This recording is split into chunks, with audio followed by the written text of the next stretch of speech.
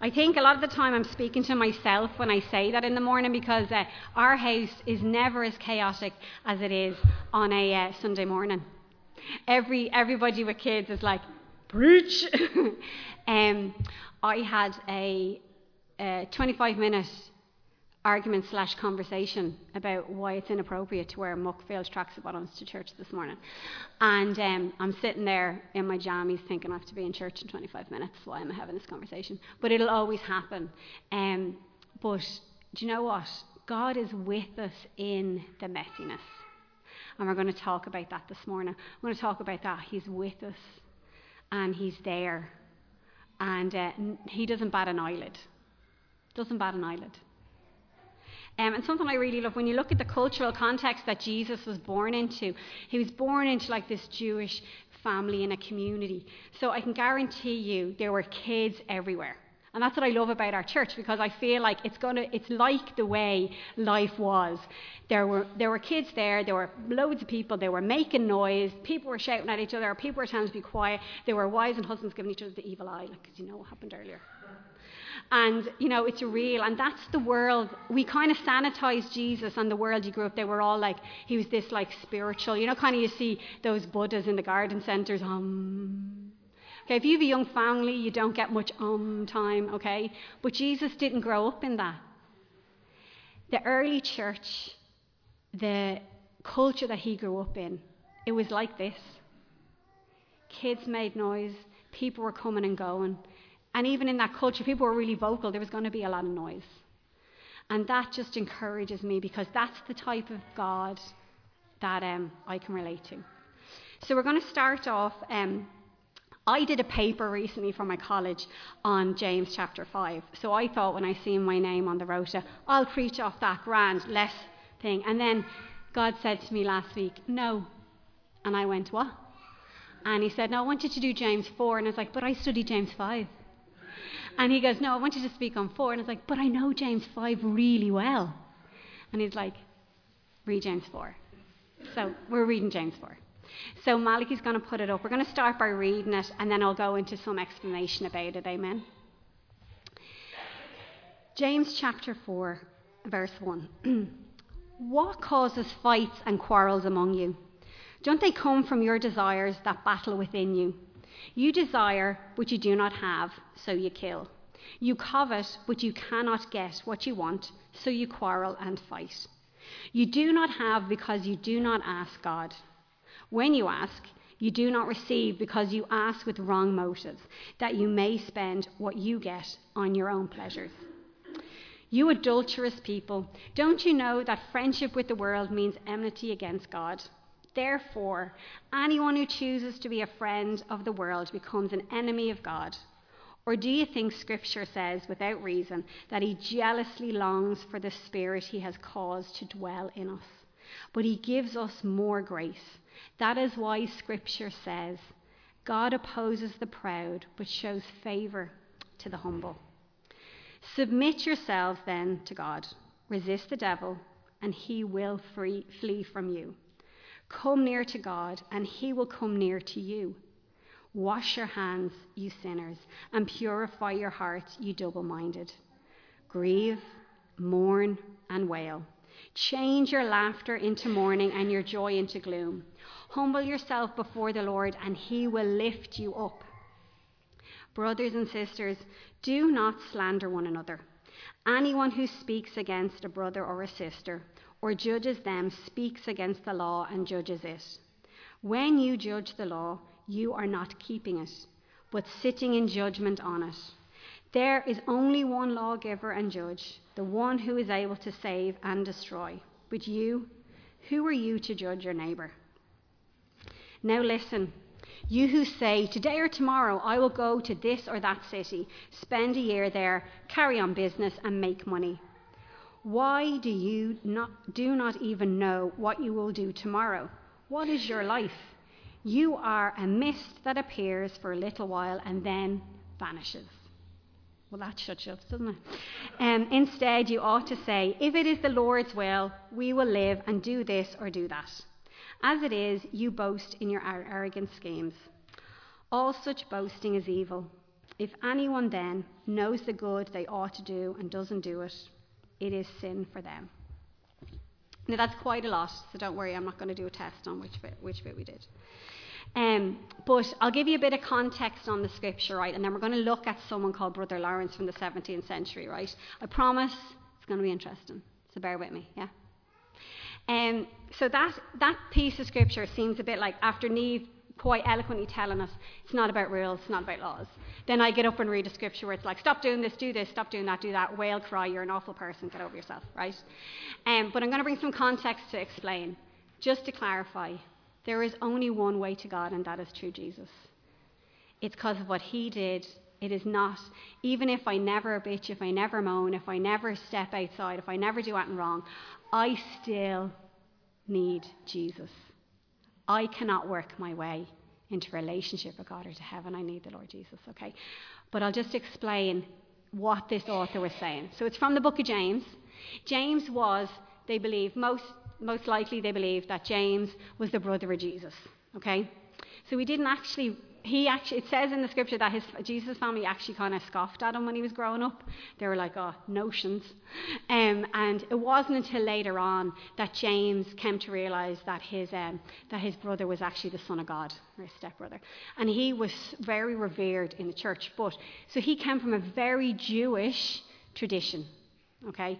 So they were, if you grew up Jewish, as Neve explained, everything's about following the law. Law, do this or do that. This day of the week you do this. Don't leave your house without doing this. Don't eat this bread. Have this food over here. Everything's separate. Every part of your life had a rule that you had to follow. And James was writing to people who are the same. So he's using their language. And he's using their way of understanding. So these were Jewish people who had come to hear about the saving love of Jesus. But they were still keeping on some of their traditions. And the Bible actually says, if you want to do that, that's okay. But for those who aren't Jewish, just be you, just be Jesus. But it's more of a cultural thing. If you've lived your whole life one way, very hard to just suddenly if you don't know, if you never had to go into your kitchen and make a decision on something, suddenly you're left with all these decisions, very overwhelming. So that's who James was writing to. And that list of scripture was written in a format that every Jewish person would have understood. They call James like Proverbs, a book of wisdom, all these statements. If you look at the scripture there, he's saying one thing, and they're not really connected. It's like, I kind of vision him as someone going on a bit of a rant, which is very similar to how I am when I'm having an argument. Poor Randy says one thing, and then I'm like, and about this, and then you left this out, and then you left things in the club, and I go off, and nothing I'm saying is actually connected, but I'm venting my frustration. Now, I can look at most of you like, I'm not like this. I'm a holy Christian. I don't ever do anything like that. Especially, I'm not saying it's a gender thing, but I've spoken to some people here who are wives or partners, and similar things may be happening in your house. But you know, we're only human. A word that when I was preparing, I felt was for someone here. I'm just going to say it now. For ages, they didn't believe that James wrote that book and that letter, because they said, the Greek is too good. It's written too well, literally, it's like poetry. He was the son of a carpenter. It couldn't be him. And I felt that there was someone here, and I have a word that God stopped me on my tracks when I was preparing. It's for someone here this morning. Someone feels that they don't fit in their family or their group or where they're at. But God says, stop trying to fit in. That you are like James, and that people aren't going to believe that you have this capacity within you because you're just the son of a carpenter. But God has called you to be someone and do something that will change the course of history. And not to stay in the sphere you're in, but listen and say yes to God. Don't worry about how it's going to happen. James didn't have to worry about how he was going to do the letter or how he was going to have the ability to write what God wanted him to write. He just needed to say yes to God, and God would do the rest. So I just encourage you, if that's you today, it's here for someone. I encourage you, listen to God, no one else. And he will everything else will follow, but just listen. You are called to do something different than the sphere you're already in. Amen. Lord God, I pray for the heart of the people here, Lord, that whoever that was for, God, that Spirit, you would speak and encourage this morning. Amen. So that was an aside. Back to where we were. Who was he writing to?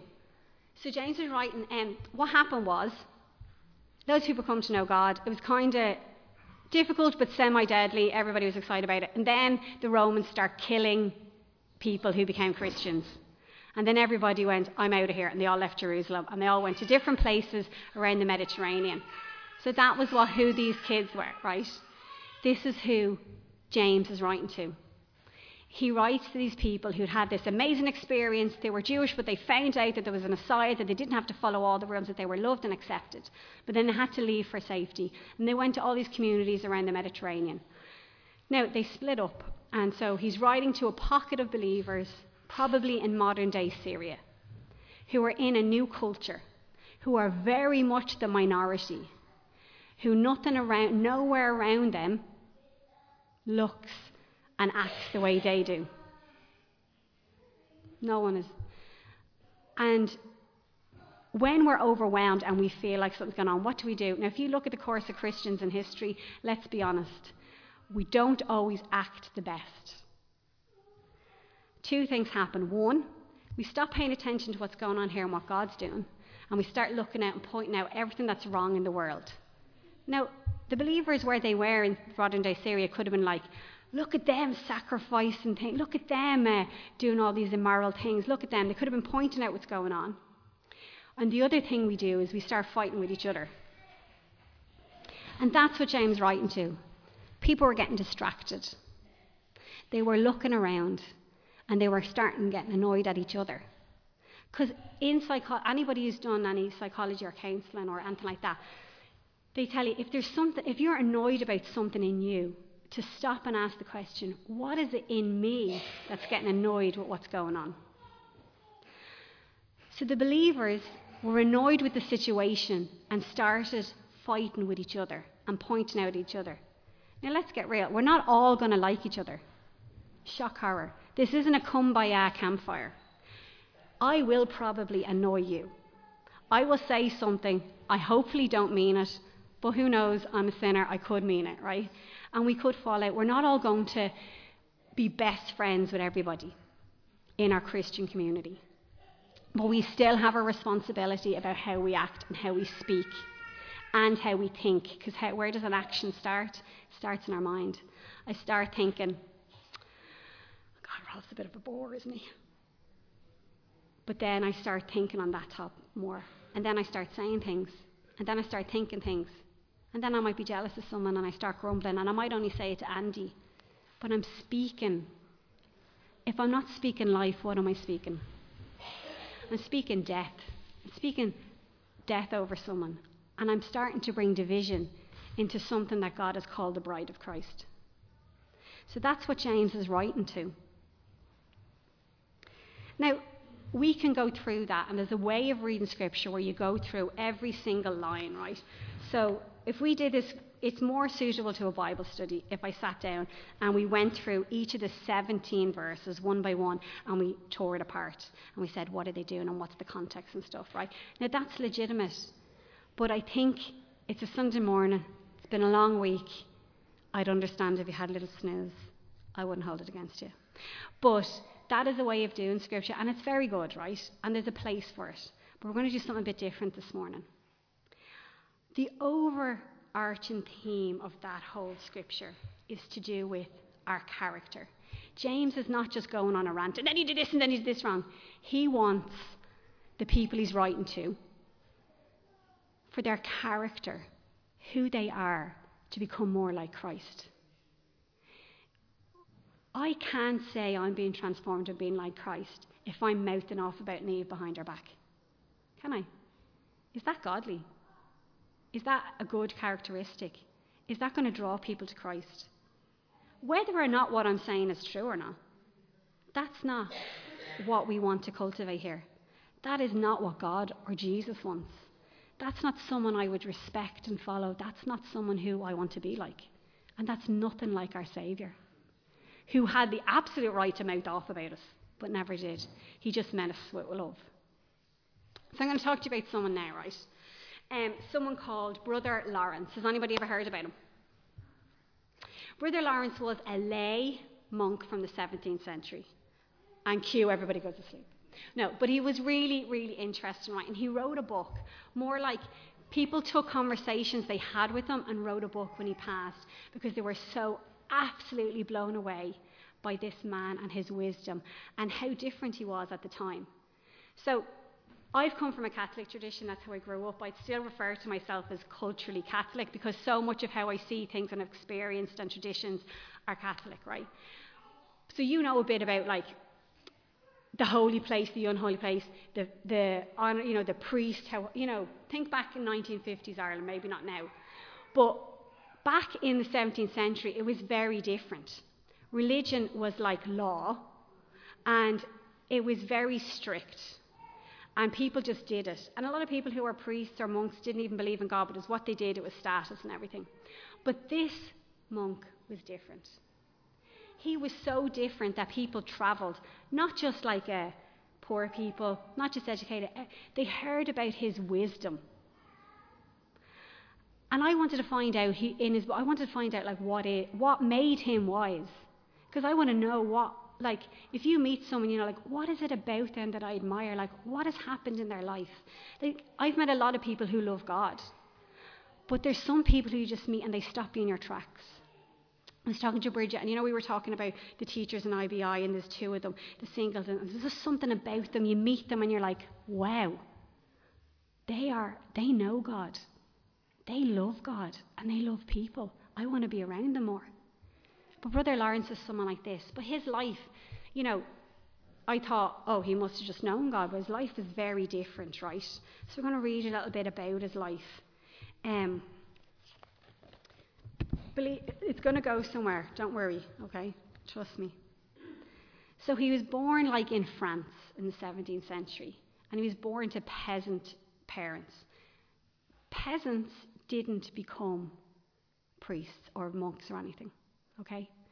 It just wasn't the way it went. It was a different world. I don't know. Let's find the journey of how he got to where he was. So he didn't have any education because life was literally, I need to keep him one meal a day. My kids would have an absolute conniption if I told them. They have no concept of starvation. Everything is one big long snack. If you see my bag, it's just full of food. But we don't understand the depths of the poverty they lived in. And so for him to, to have food on the table, when he got to 16, he joined the army, okay? And this was during the time of the 30-year war in Central Europe. And I am so grateful that I live in Ireland. It's not perfect, right? It's very broken and corrupt, as all countries are, because we all need God, right? But we don't know what it's like to live in a war-torn country. We don't know what war is like. The majority of us have never experienced that, and we're real privileged. So Brother Lawrence grew up during the 30-year war, which absolutely decimated Central Europe.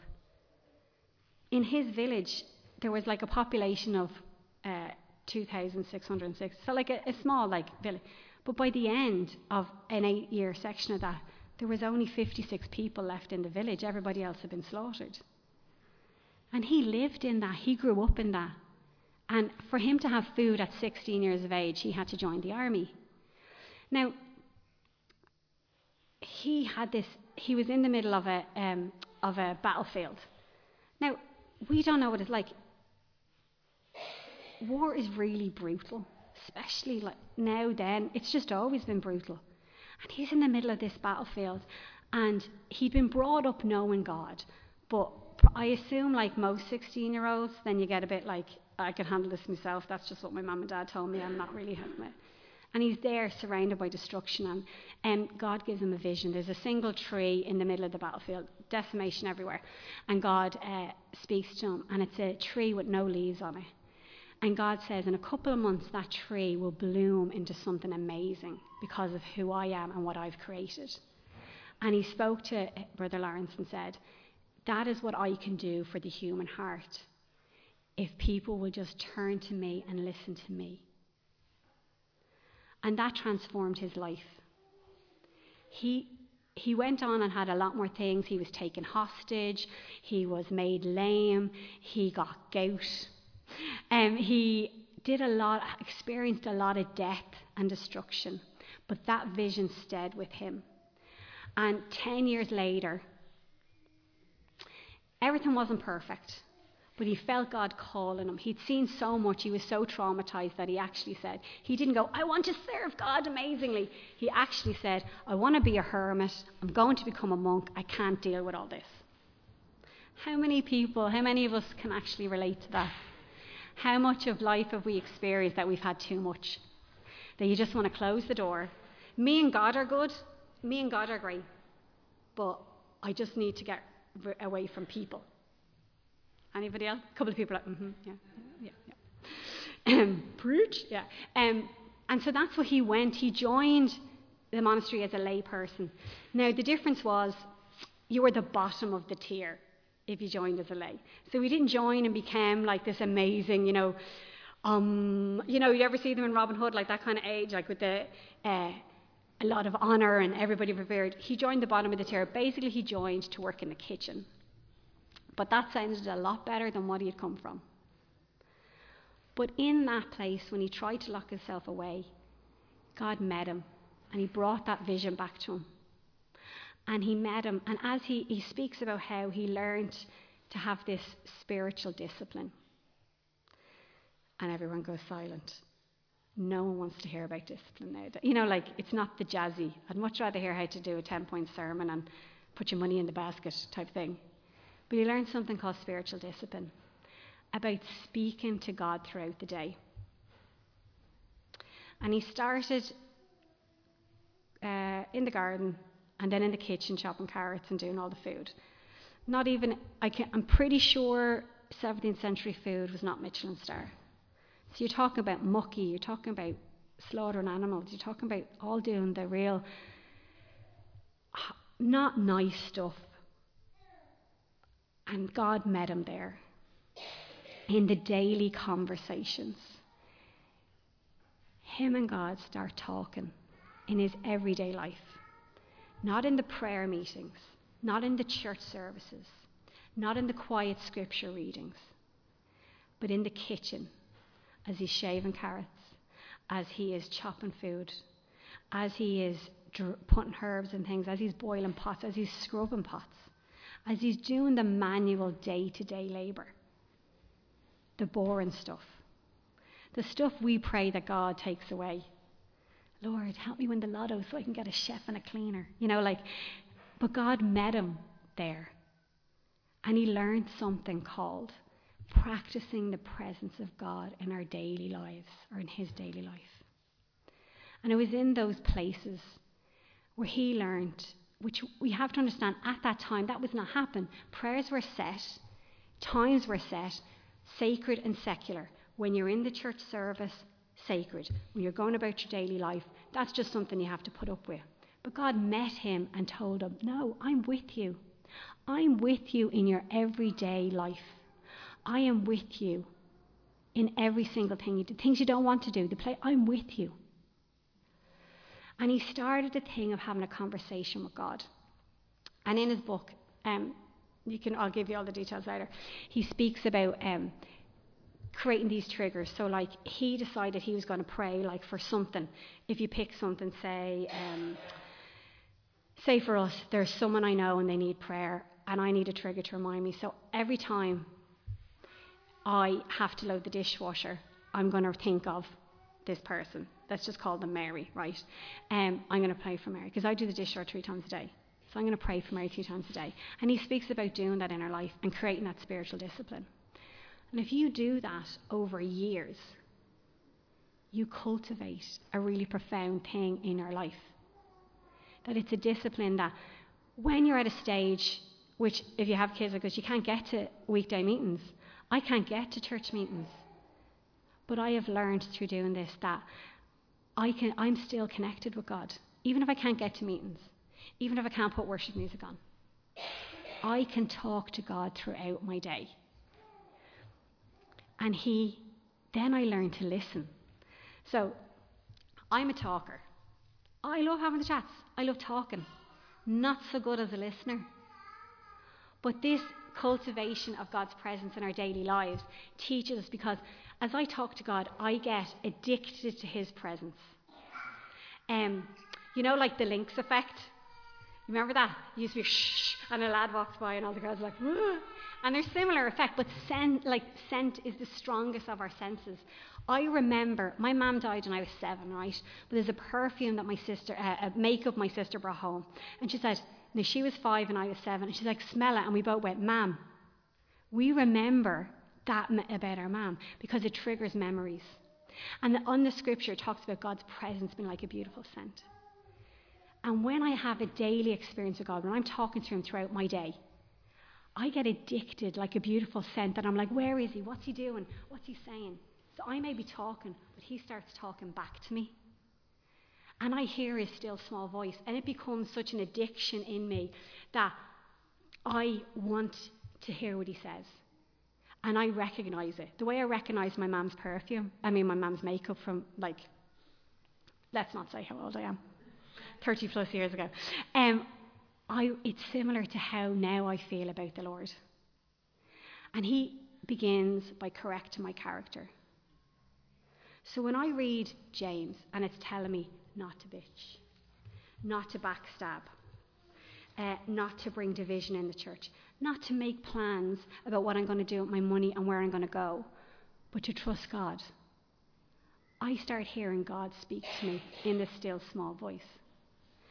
When I begin to say, I hear God not going, don't do that. It's more like, that's not godly. That's not the person you want to be. In a daily basis, while I'm editing an Excel document in work, God's speaking to me. While I'm doing the food shop, while I'm having a team meeting, I can't relate, but maybe you're a gym bunny when you're lifting weights. If I'm eating salad, if I'm making a family dinner, if I'm hoovering, if I'm answering the phone and work, if I'm bringing the bins out, over time, I've connected those actions with turning my eyes to the Lord and saying, Lord, speak. And the Lord says, if you call out to me, I will speak to you. It's not hide and seek. He wants to get to know you. He wants to speak to you. It's not this mystery tour where you're like, is there anybody out there? Someone please talk to me. God, help me. If your heart wants to hear from God, he will move a mountain to get through to you. He will use people. He has used inanimate objects. He has used donkeys. If you want to hear him and you are willing to listen, he will find a way to get through to you. But it's about quieting, like all the songs today, admitting, I need you. I need you. Adam and Eve, like we go back, what's the first sin? There's loads of different theology questions. But basically it came down to wanting to do it ourselves. And in everyday life, we want to handle it ourselves. The thought is stopping and discipline ourselves to hear his voice and speak to him. But I got this handled. If we humble ourselves and have an ear to hear and a heart that wants to talk to him in everyday life, the truth is, I'm sorry, he doesn't rescue us from everyday life. Do you know those sermons and they're all like, what's the word? They're all like, we all have a need to want to be special.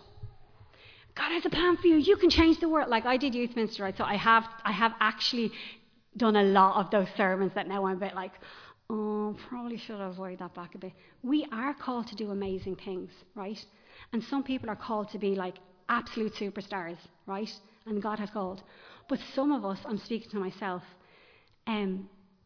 God is magnified and glorified in our everyday lives. And I may never stand on a stage and I may never do anything, like I may not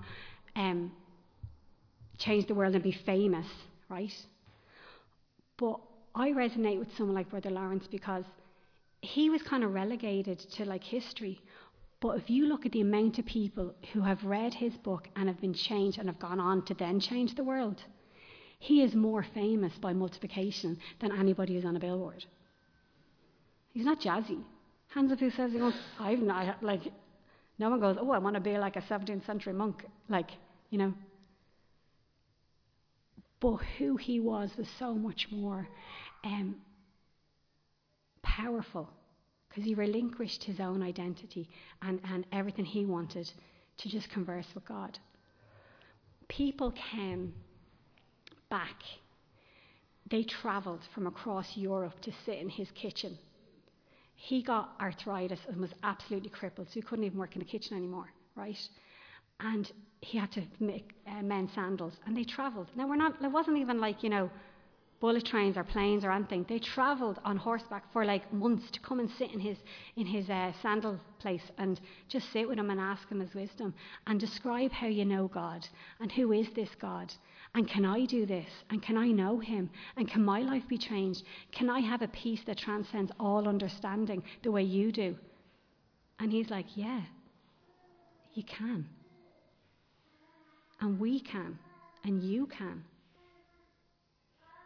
And all of this, all of that, God's character is never changing. I flip and I flop. You can come to me and I am the most holiest, praise God, amazing person. And other days, I look like the wild woman of Borneo. I've been screaming at the kids, and I'm tired, and I may have used colourful language, and I failed. But my God is not like that. He doesn't change. His character is that he wants you. He wants your heart. He wants all of you, and he loves you. He loves you. This whole story of salvation, from creation to the very end, is about redeeming mankind to a God who loves them. This whole journey is about God getting hold of your heart.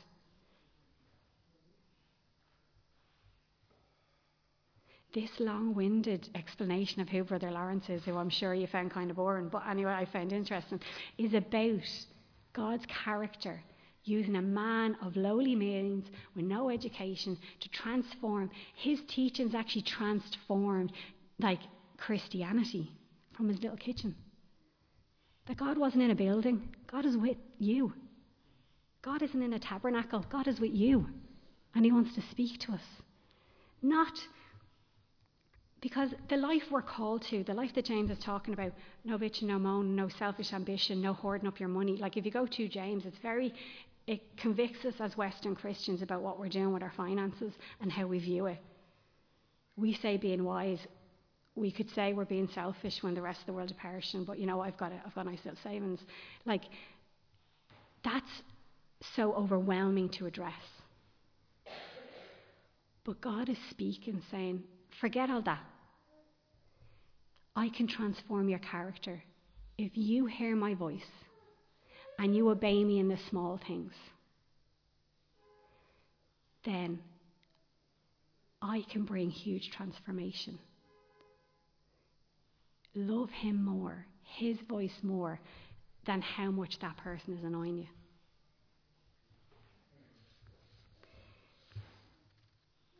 What's causing the fights and quarrels among us? What's causing us to covet things? Why does James call us the people adulterous? Because we've gotten so distracted by other things that we've forgotten to listen to the Lord. That love is the end product. Like, love. Love for God and love for our brothers and sisters. Made possible through relationship with Jesus and being empowered by his Spirit.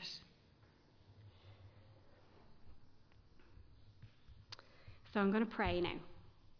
And I encourage you this week. It's like a bit of homework, because if you've been a Christian a while, or even not a while, you kind of pick these things up. You become like a curator of preaching. And you could say, that was a great word. Like, Andy and myself have done this, so I'm slagging ourselves, right? I'm not slagging you. And you're like, well, it's really good. And you can dissect it, and you go, I like what they said about that. Oh, I like that. I might read that later, right? But the Word of God is not for that. Every time the Word of God, which is the Bible, is preached, we're called to have a response. And that's the whole purpose of it. Like, it's not a hobby. Oh, that was nice. It's God's word is living and breathing and has ability to transform our lives. And when you have read the Bible for a good while, you kind of get used to bits and you're like, well, I like that, I like what they said. But what about stopping and saying, Lord, what do you transform me with those words? So the homework I want us to do this week, we're going to pray. I'm going to ask Rob to come up and sing one of the songs. And I ask you to just ask the Lord to speak to you. Ask him to go with you this week, to find you in the mundane, to be with you when you're paying your bills, or when you can't pay your bills, or when you're answering the phone in work, or if you're hoovering the stairs, or just think of the thing that you really hate doing. That God's with you, and that you'd connect with him in that, rather than asking to be rescued from it. Please let me win the lotto. But God's with us in that. So Lord, I thank you for your word. I thank you for your presence, Lord. I want to be transformed, Lord. I want to be transformed into who you are, Lord. We want to be a congregation that's marked not by, their meetings were amazing and full of the Spirit and those things, but by our character. That we are so in love with you, God, that your presence and your peace resides in us, Lord. And that people want to know you because it's about you, Lord, and your love, and bringing as many people to you as possible through Jesus Christ. So God, I pray, Lord God, that this week you would find us in the most mundane, pain in the activities, Lord, that you're with us and you're speaking and you're living and you're moving. That, Lord, that movie, God is not dead. You are alive. You are alive. And we're so blessed to have you, Lord. Thank you for your amazing, engulfing, empowering love and presence that can transform our lives, Lord. We need you, Lord.